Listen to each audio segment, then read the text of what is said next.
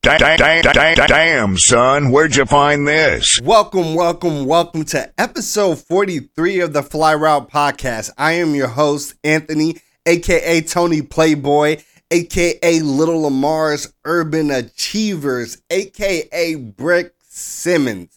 And we have an exciting show for you all today.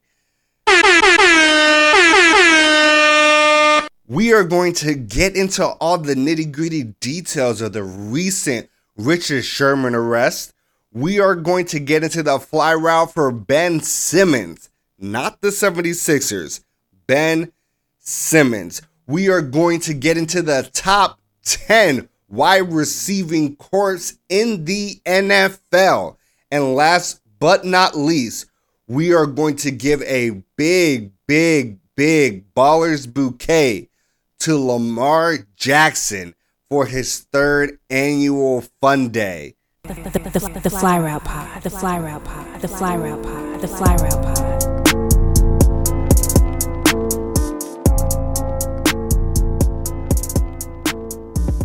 Welcome to the Tee Off. Ooh, spill that tea, sis. This is how I like to start the show off. I like to spill some tea on our favorite athletes and the crazy situations they get themselves into. Today is a crazy situation that is pretty recent breaking. We're going to talk about Richard Sherman. If you all aren't familiar with Richard Sherman is a perennial Pro Bowl cornerback for the San Francisco 49ers, but claim to fame in the Legion of Boom with the Seattle Seahawks, where he won a Super Bowl ring.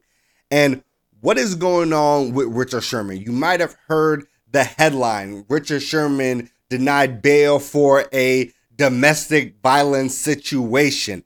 And that headline is actually extremely misleading because it leads you all to think, oh, is Richard Sherman abusing his wife, his kids, etc.?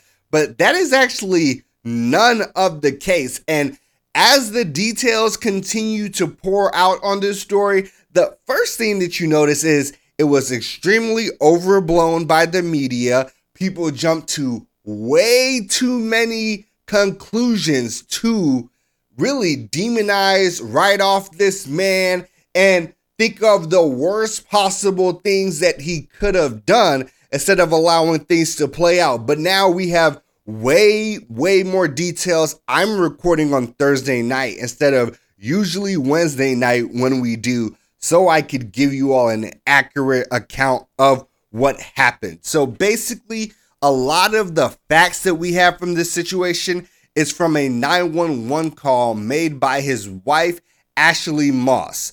And that was leaked. ESPN got a hold of it. ABC News got a hold of it. And what is clear here is that Richard Sherman is quite intoxicated. From her accounts, she says that he mixed the light and the dark liquor. And we know nothing good happens when you mix in the light and the dark. She said he had a bottle of vodka and a bottle of Hennessy. And the most shocking and devastating part of this call is that Richard Sherman is claiming that he is going to kill himself, saying that he is going to hang himself, and also, according to his wife, sending that information to other people through text message.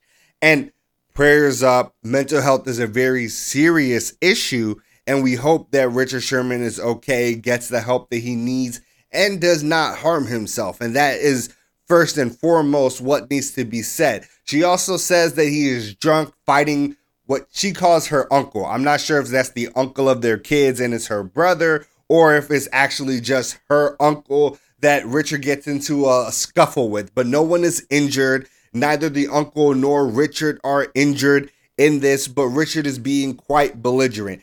During the phone call, she says that he is trying to leave the home and drive away in their car. Obviously, bad idea. Drunk driving, you should not do it. But he escapes, even though she claims to have turned off the gate, the power to the gate. But he gets out. He then gets into a crash in a construction zone, but not with another car, just with like inanimate objects. Mind you, B, seeing the pictures of said crash also massively overblown. He basically clipped a median with his back tire and fucked it up a bit. Like, I'm sure most of you have probably been in worse accidents. Now, that is not an excuse for driving under the influence. That's unacceptable, and that's something that we've taken up. I personally have taken a very strong stance against. But it is very important to keep the events that occurred in perspective in accordance to maybe what you might have heard here and there from other places. Now, this leads us to, how does Richard Sherman get arrested? Apparently, he goes to his in-laws' homes and is trying to break into their home. Now, this is where the domestic violence designation comes in, just because it is interfamilial violence. Richard Sherman hurt 0 people, attacked 0 people at this residence, but he was actively, according to Raymond Moss, who is his wife's father, trying to break down the door with his shoulder, like ramming into it over and over again. Raymond says that he actually opens the door crack to pepper spray Richard Sherman, and that Richard is yelling, "Come through, Ray." He's trying to get Ray to come out the house. It seems like something is going on between Ray and Richard that is a point of conflict here, but that's also their business. That is where the domestic violence designation comes through. Richard Sherman injured 0 people, hurt nobody, and basically all the damage that he did was to property, not to any individuals. So it is technically domestic violence by the way the law categorizes intrafamilial conflicts. It is not domestic violence in the traditional sense of the word and what people think, but that is not something that people want to tell you or highlight when they're trying to get the clicks. He did not enter the home, did not strike any people in the home, period. And that's just not like people in Richard Sherman's camp saying. That is from the official police report. Now, this ends up happening, and the police come through. They try to subdue Richard Sherman. And to be fair, it is announced prior on the 911 call that his wife made that if the police try to subdue him, Richard is going to fight back. She begs them not to shoot Richard and to understand that he is intoxicated but unarmed. The police show up. Richard, predictably, based off what his wife said, does try to get into a physical altercation with the police. They take him down using a canine, right? So the canine unit takes him down, a dog takes him down. Richard is the only person injured here, and it's only a couple of scratches. They take him to the hospital, and they get him checked out before taking him to jail. The reason why he was denied bail, which is what allowed people to make these extra presumptions, is because in Washington state, all domestic violence situations required him to be seen by a judge before being able to get bail. So what ends up happening is today, on Thursday, Richard sees a judge. He gets bail for $10,000, gets 0 felony charges. This is what I have to say. So all the people making the assumptions that Richard Sherman's career is over, blah, blah, blah, 0 felony charges. He gets 1 count of criminal trespassing, which is a misdemeanor, a count of malicious mischief, a DUI count, and a resisting arrest count. That is it. And considering someone of Richard Sherman's means, I doubt that these charges will go very far or it'll have any type of jail time, etc. attached to it. But the one thing I do have to say here is, my God, I'm not going to play the 911 call because I feel like that was a little extra on the part of whoever leaked it out.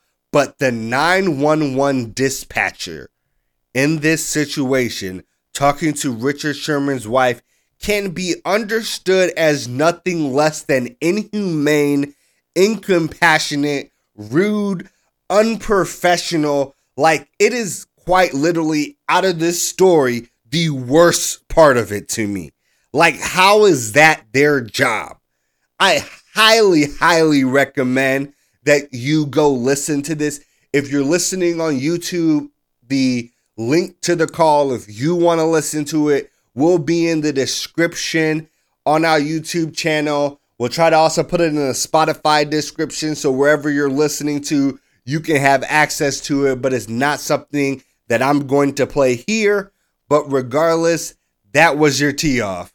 Ooh, spill that tea, sis. Spill that tea, sis.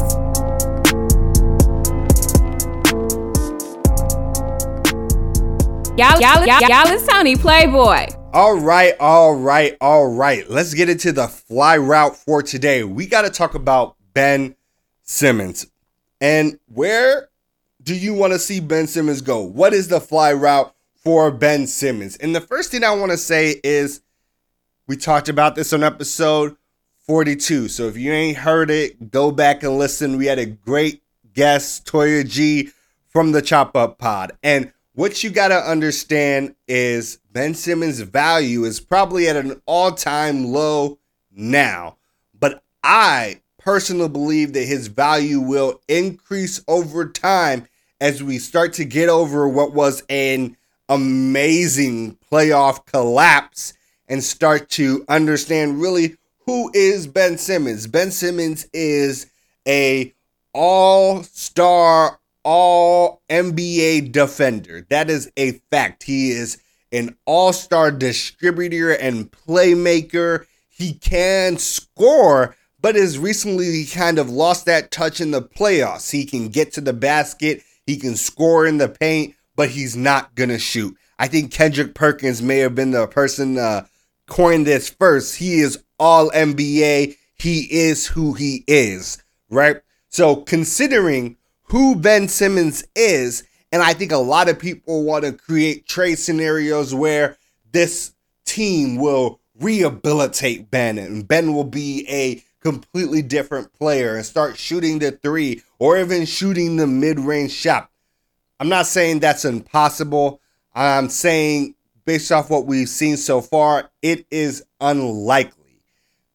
So, given Ben Simmons' current skill set, which is an all-star caliber skill set, where do you think Ben Simmons should go that will best maximize Ben Simmons? A lot of people want to give you this conversation from the idea of what is best for the Sixers when they want something back. That is an interesting conversation, not the one I want to have. Where does Ben Simmons go that maximizes the potential of Ben Simmons? That's really the conversation that I think is the most interesting to have here. So I have three options for you. And the first is going to be probably the most popular, talked about the most. It is Ben Simmons going to the Golden State Warriors. I think if you're thinking about this trade, you have to think that Ben Simmons is going to replace Draymond Green, not augment Draymond Green. Because the role that you envision for Ben Simmons would really just be Draymond Green's role. All-star defender, but unlike Draymond, I think Ben is a more versatile defender on just the breadth of players he can cover. He can really cover 1 through 4 effectively. And I think Draymond is more of a 3 through 5 guy. So it's interesting to think about that piece where that can actually even take some of the defensive pressure off Klay Thompson coming back from a second straight injury that cost him his season.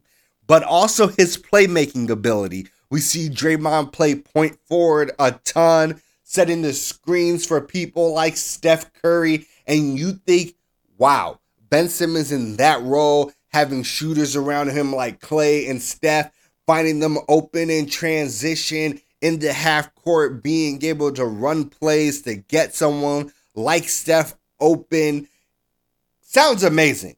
It sounds amazing. He can have the paint for the most part. When they run a small ball lineup, could you imagine Ben filling in that Draymond 5 role and what that looks like when Ben Simmons could have the paint entirely to himself on a team with a lot of shooters and some of the best shooters in NBA history?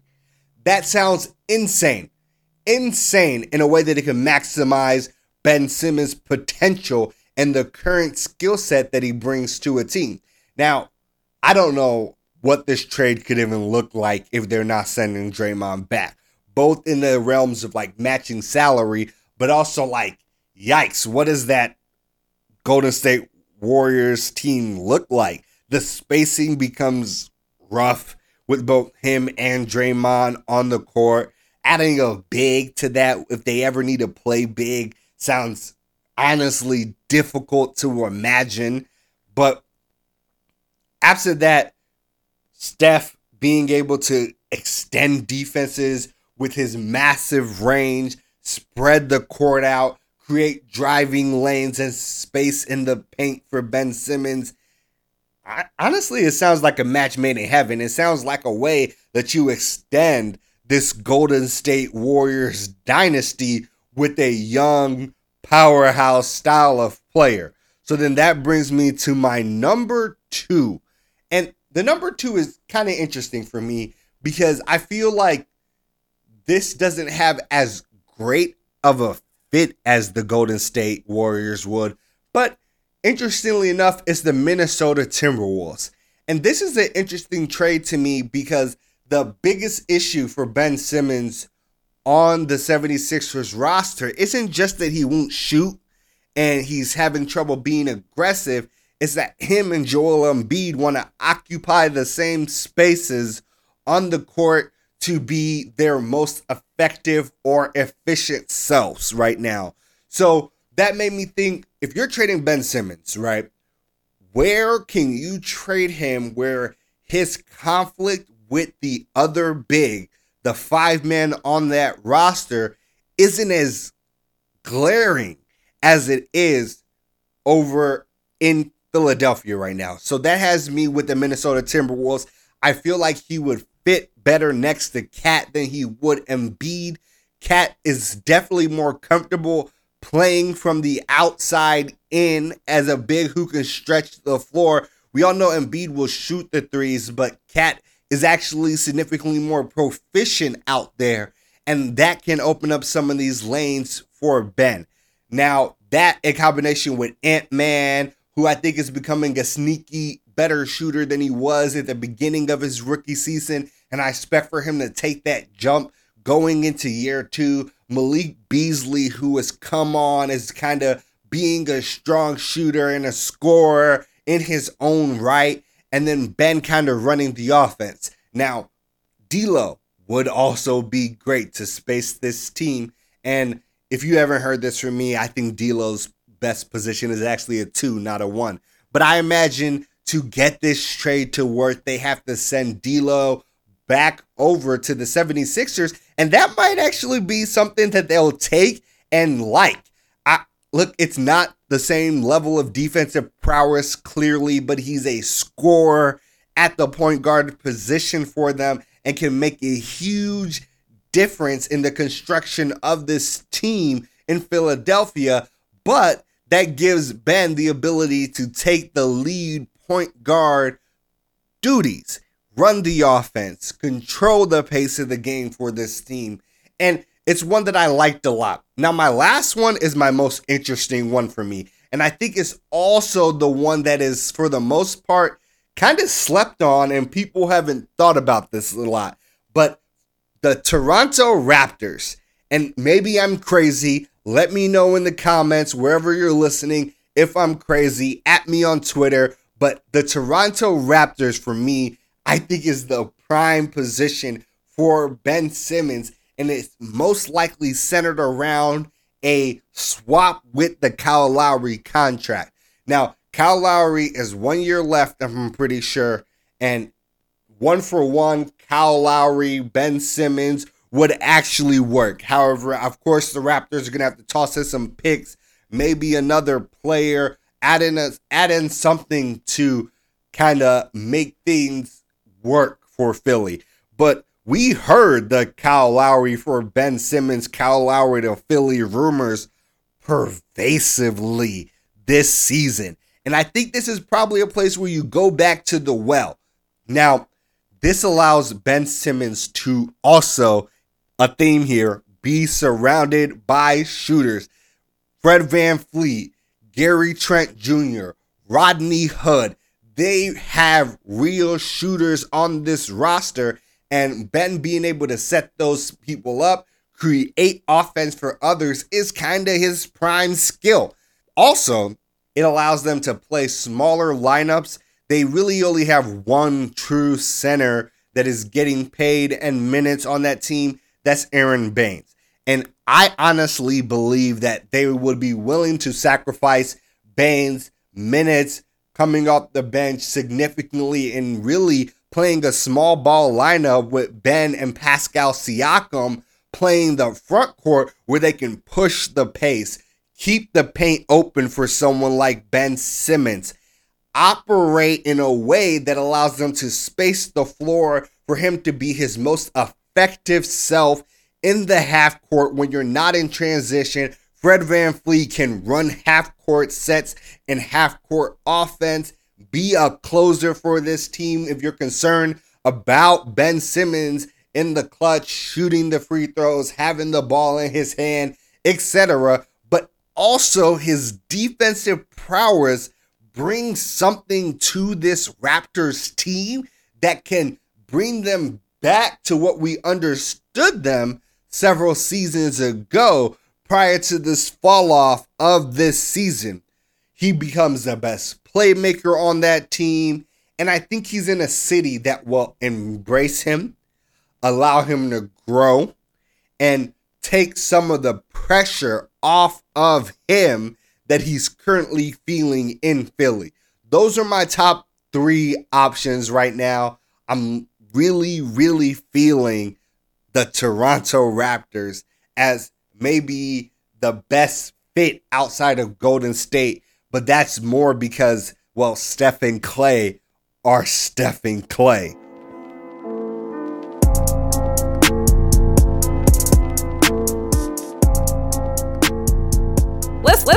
What's up, Playboy?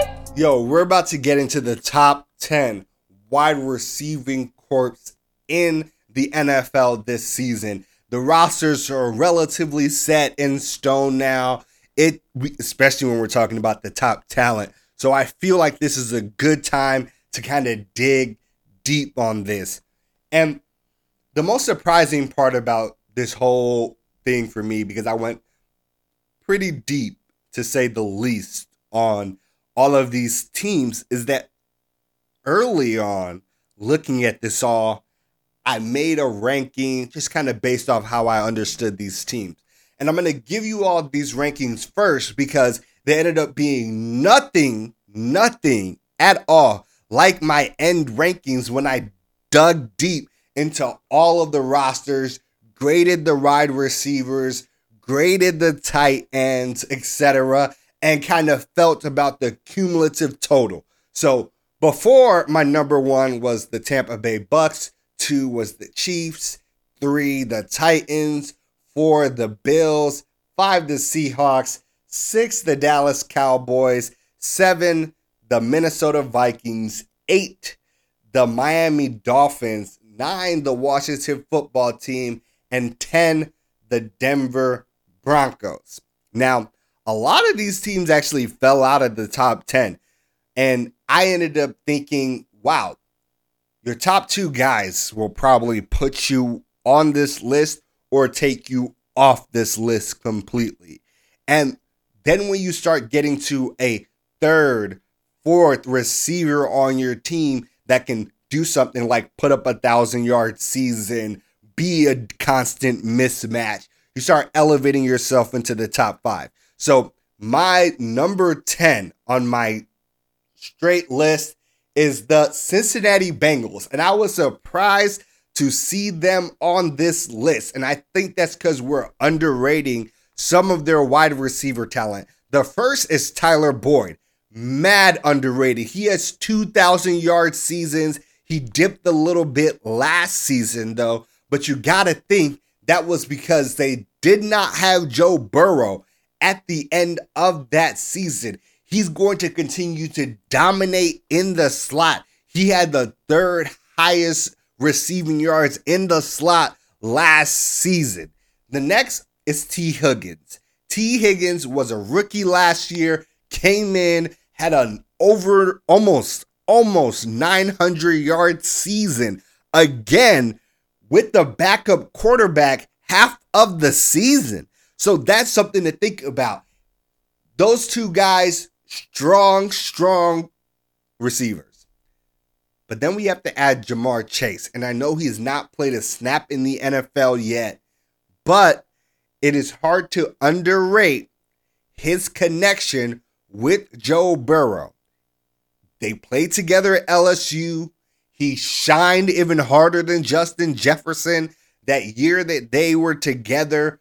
And I honestly think he's going to come into the league and be dominant. Just not from his skill standpoint, his size standpoint, but also just from the rapport that he has with his quarterback. I think they have a nice three-headed monster where none of these guys are top receivers in the league, but all of them are really good, which creates a balanced three-headed attack and puts them at my number 10 spot. Number 9.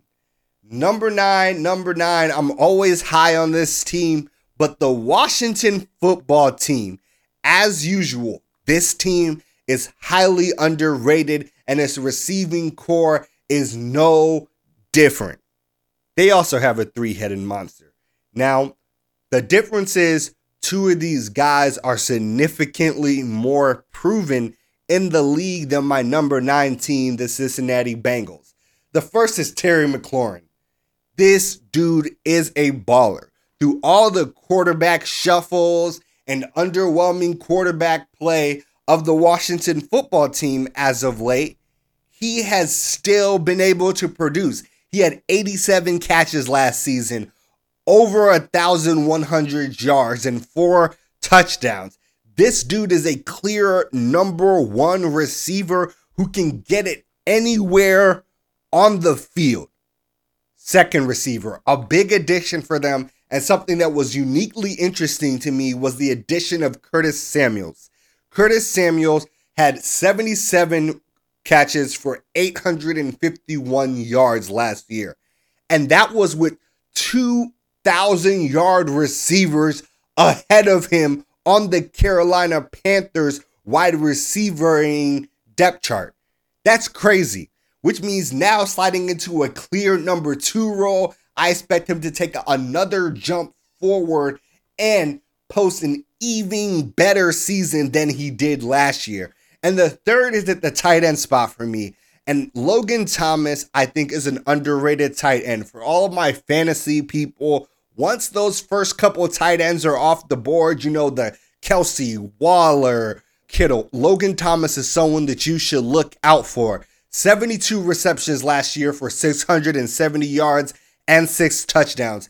This man is underrated because that last season where he posted that was really his first season getting a lot of play, touches, targets, etc. He over 4 times his production from the previous season in both yards and catches. This is a huge jump that people are sleeping on, and I think he's only going to get better as he starts to become a more established receiver in this league that is getting the targets, getting the attention, and becoming a focal point of an offense.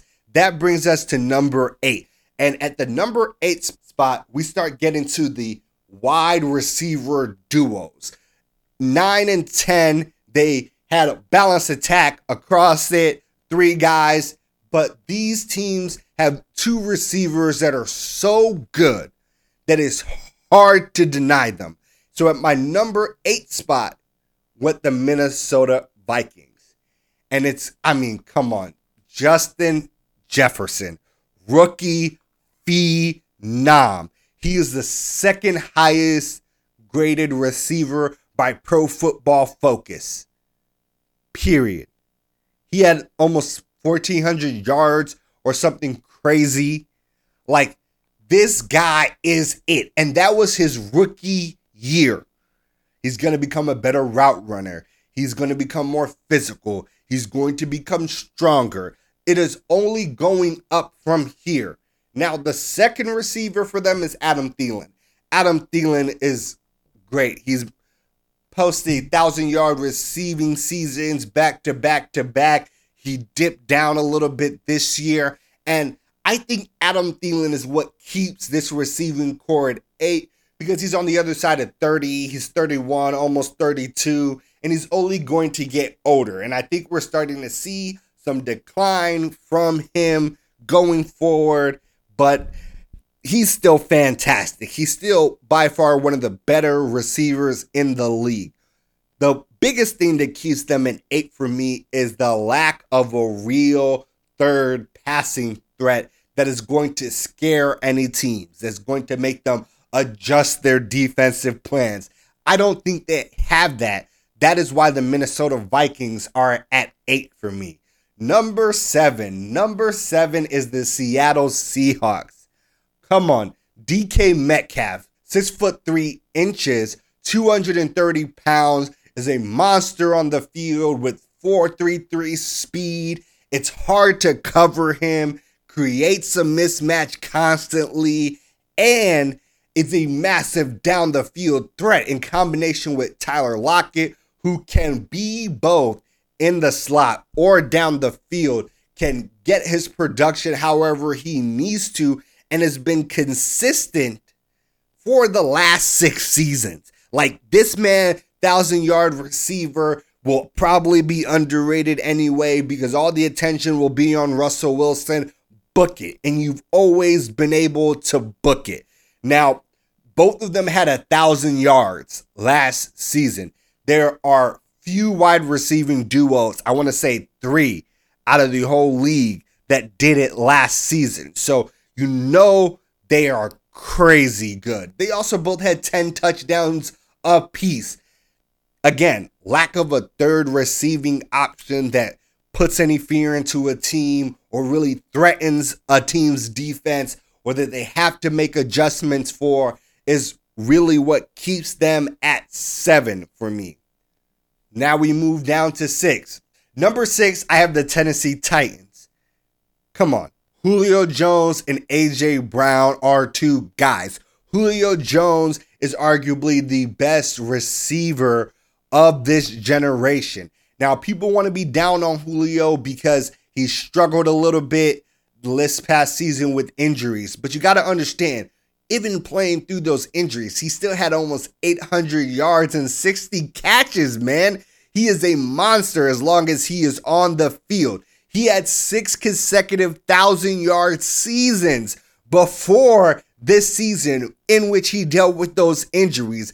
A.J. Brown is coming off back-to-back 1,000-yard seasons and has established himself as one of the most versatile receivers in the game, whether it's on the outside going deep, whether it's in a short game in the slot or intermediate routes. He can run the entire route tree. These 2 guys are a problem.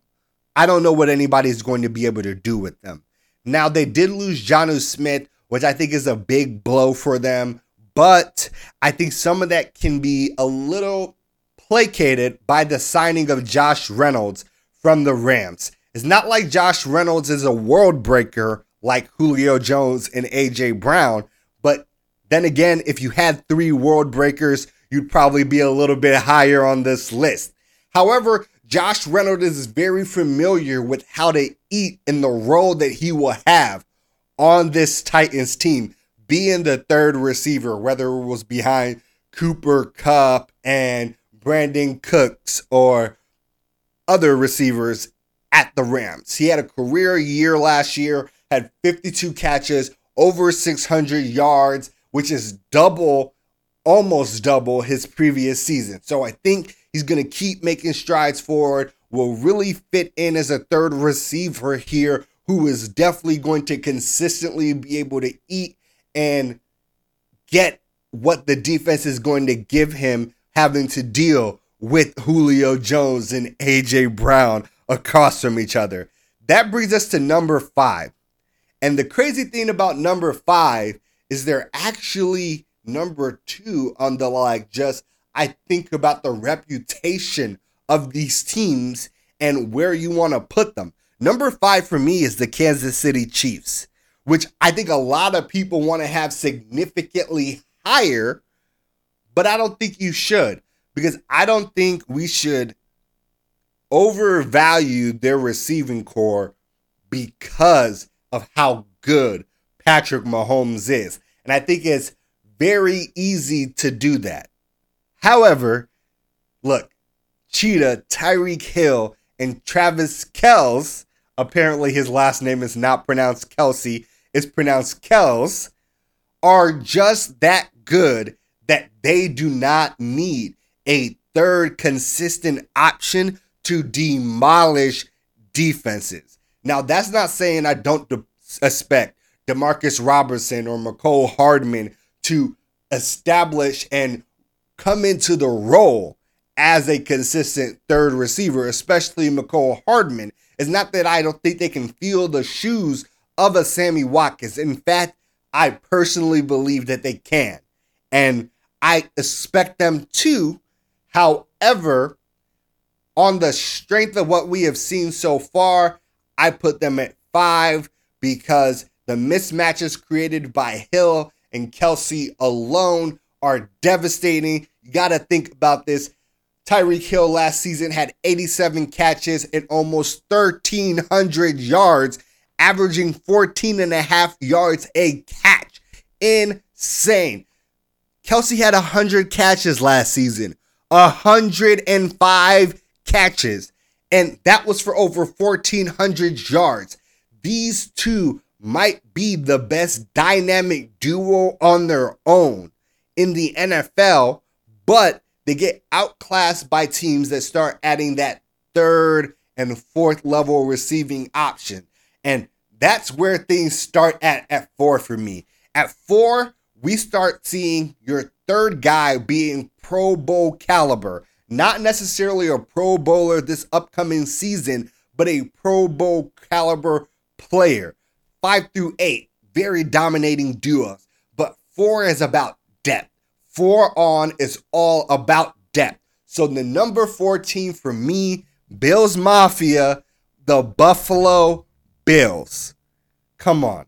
Stephon Diggs was a monster last season. Seeing what him and Josh Allen could do together made him by far one of the best receivers in the league, and probably just production-wise the best receiver in the league last year. 127 catches, over 1,500 yards, and 8 touchdowns. That is top in catches and yards for receivers in the NFL. Insane. Cole Beasley, consistently one of the most underrated receivers in football. Consistently one of the best slot receivers in football. Look, he had 107 catches, was just shy of 1,000 yards, and that is huge to me. Now, the third receiver, and I think the third receiver is what takes them from below Kansas City to above Kansas City, is the signing of Emmanuel Sanders. This is a no-brainer, a huge boost. He's a receiver that can get it anywhere on the field, and he's also a receiver that had 60 catches and over 700 yards last season in a less than ideal situation for him. I think that these 3 guys are going to give people a lot of problems. And that is going to be where they kind of start to separate from the pack. So that brings me to number 3. sometimes I hate giving this team the credit that they truthfully deserve. But the Dallas Cowboys are the third best receiving corps in the league. And it's hard to deny them this position. Amari Cooper, 1,000-yard receiver, 5-time Pro Bowler, 5-time 1,000-yard season, over 1,100 receiving yards last season and 92 catches, 5 touchdowns. CeeDee Lamb came off of an amazing rookie season with almost 1,000 yards, like less than 70 shy, 74 catches, 5 touchdowns. It's overpowering. Michael Gallup as well already had a 1,000-yard season before, but now is eating a little bit less just because of how profuse the weapons were, and also the fact that Dak Prescott got hurt so early on. But he had almost 60 catches, over 800 yards. This team is ridiculous. They have all the receiving talent in the world. And the next two, and number two is where I honestly believe I am going to surprise a lot of people that I put this team here. I expect a lot of pushback, maybe even some flaming in the comment section on this one. But number 2 for me is the Carolina Panthers. It's controversial, I know, but hear me out. If we're going to start counting tight ends a la Travis Kelce to get Kansas City to number 5 on this list, then we have to count Christian McCaffrey, even though he's a running back, because he is a playmaker. Christian McCaffrey has already had 1,000 yards receiving in a season, and that was just 2 seasons ago, and he was injured last season, and that's the reason why he couldn't replicate that. In that season, he had 116 catches. That is insane. A running back with 116 catches and 1,000-yard receiving. That is a top receiver level talent in this league. That is a 1. That is an apex talent. So then, what else do we have? We get to the second option. We got to start talking about Robbie Anderson, who has been a dog. Robbie Anderson was good on the New York Jets. That's how good of a receiver Robbie Anderson was.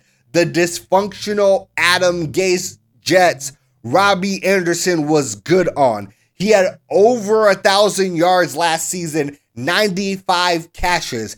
That in the addition to DJ Moore breaking out with 66 catches and over 1,200 yards. One of the best deep threats in the league, period. That is a 3-headed monster, all Pro Bowl, all NFL talent.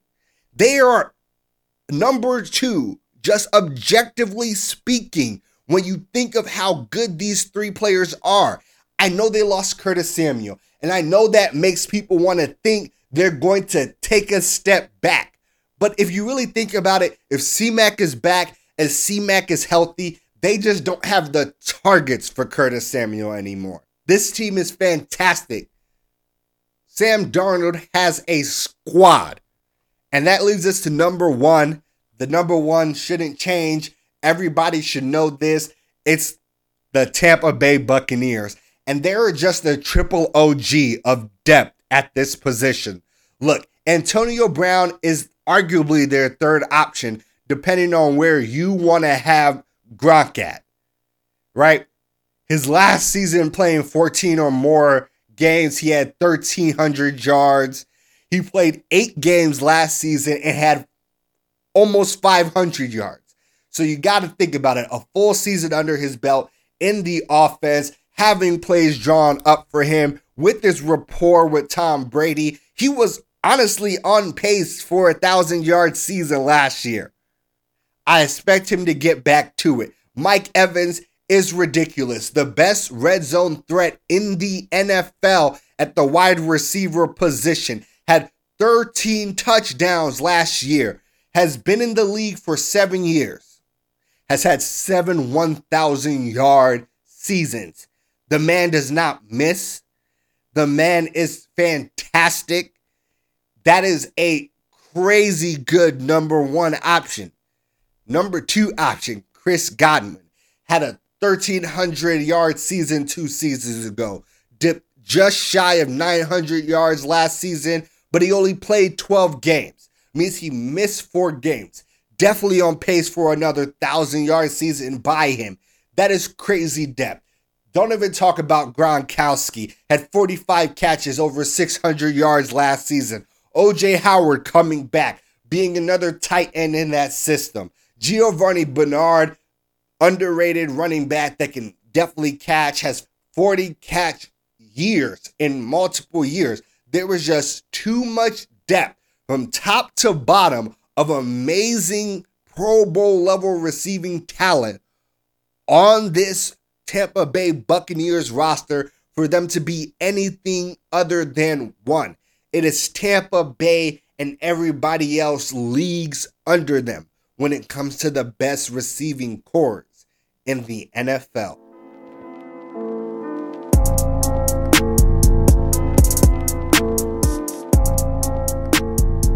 Y'all is Tony Playboy. All right. Welcome to the final segment of the show, the heart of the show, Ballers Bouquets. Too often in the media, people only want to focus on the negative and salacious things athletes do and never want to give them their credit where credit is due. Here, we like to make a change.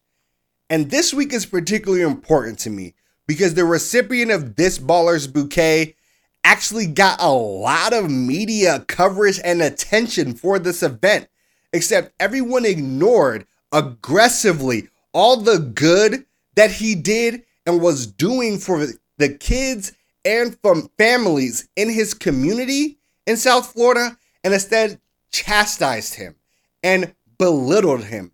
This story is the very thesis of why we do this segment every week. So this week's Ballers Bouquet goes to Lamar Jackson for his 3rd annual Fun Day, sponsored by his Forever Dreamers Foundation.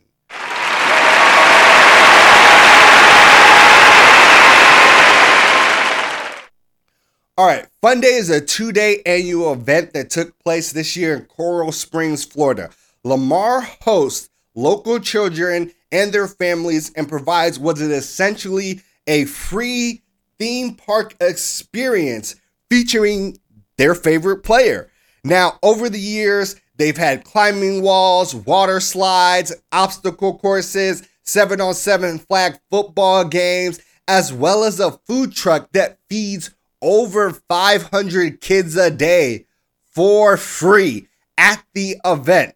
This isn't some quick photo op. Even though he's taking countless pictures with a ton of fans, Lamar is actually interacting with the kids, talking to them, playing games with them, whether it's catch, football.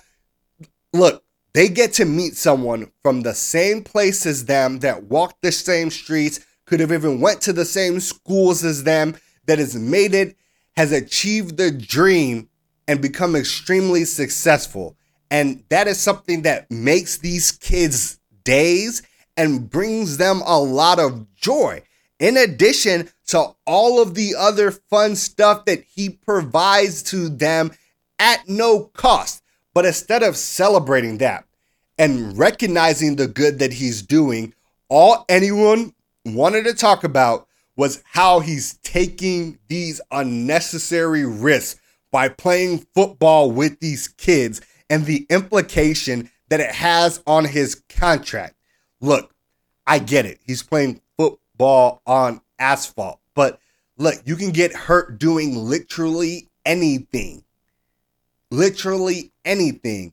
But what he is doing is bringing genuine joy and good into the world and doing something for the kids. But of course, all anyone wanted to do was paint this in a negative light. Painted as irresponsible, turning something so pure and good into another salacious activity. In fact, almost all of the media coverage, everywhere that I looked, was only focused on the negative and never focused on any of the positive of what he was actually doing. However, we already know Lamar is not going to let the hate stop him. He's already tweeted that he's going to run it back again next year and bring even more fun. So this is definitely a cause and a mission that I could get behind. And if you can get behind it too, you can donate to Lamar Jackson's Forever Dreamers Foundation really easily at Cash App. Their Cash App is the $Forever Dreamers. And that was this week's Ballers Bouquet. All right, that is it for episode 43 of the Fly Route Podcast. As always, I want to thank everybody who's rocking with us, whether you're listening on YouTube, Apple Music, Spotify, Podchaser, and now Audia. Y'all mean the world. I'd love to hear your feedback, and I cannot wait to bring you all more news next Friday. The Fly Route Pod. The Fly Route Pod. The Fly Route Pod. The Fly Route Pod.